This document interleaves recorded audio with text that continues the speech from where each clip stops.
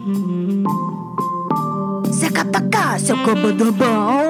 to the podcast. This is the Dance PT podcast, hosted by moi, Jenna Cantor, performer, hachikapow, and physical therapist. In our interviews, we will dive into all the things that can regularly help you. That's right, as a dance physical therapist with your patients. That's right. Please note that the purpose of this podcast is entertainment and is not here to replace any medical advice. That being said, we are all here to support each other, which leaves me at the most important message I want to leave you with. You are enough, and never change yourself for anyone. That's right. You heard me. Be you, and that will enable you to help others the best way possible. Let's end with more scatting. That's right. Jenna out. Hello, dance physical therapist Jenna Cantor here. I want to talk about interactions with research, and this is such a funny episode for me to be bringing this up because it's I've learned a lot. In the past year, in the year of 2022, I did weekly posts on a different research article. I took an image so you could see the article, not the full, because I did not pay for the rights, so you could see the title and the author's names. I was like, bam. And then I just wrote a blurb, whatever, first thoughts that came to my mind to get a discussion going, that's it. And the unfortunate thing that I learned is that if people disagree with something I said, people don't know how to have a nice discussion sometimes. In the medical community. I'm all for different opinions. I think that's really great. It's good to have those kind of discussions. Keeps me awake, alive, alert. Makes me, we all have our own biases, so to have the conversation, I think it's great. Very important to have. Rudeness was a big thing that I was disappointed to see. And I'm pointing these things out, these flaws in these communication, so that way we can all grow and be better together. Okay, so first one is that. The second one was asking me to share a link to this study. And I totally get asking that, absolutely. But for me, I don't want more work on my plate.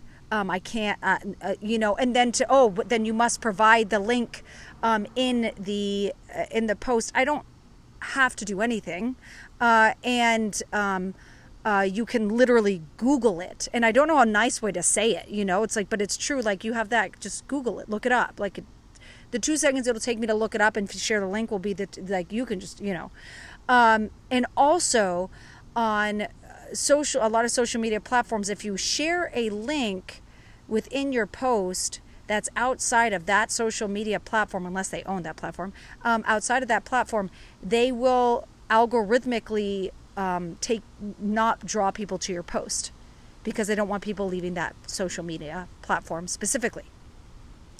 So, several layers. The main thing, though, for me in that is I don't want to do more work. So I've already done enough writing. 54, I think it's 52 weeks in a year. I write 54 just in case I'm off somewhere. There's like an extra Sunday or whatever.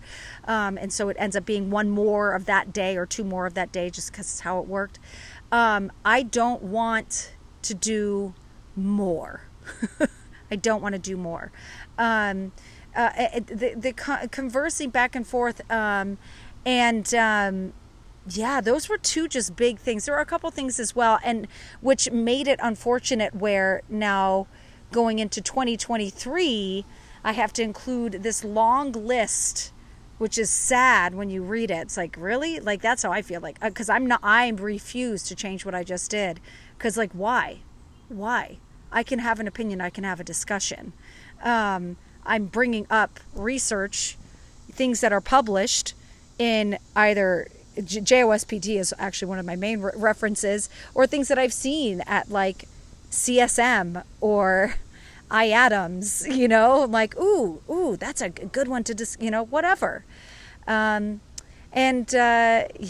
think the whole purpose is to be able to have the conversation. Because listen, and there's going to be points where you feel so right, and that I'm so wrong in an opinion. Say I say something that might trigger you and be like, but just know that I might feel the exact same way as you, and I could potentially back it up with evidence as well, but I'm not on there to argue and to have a debate. Like if I want to, I will, but most of the time not.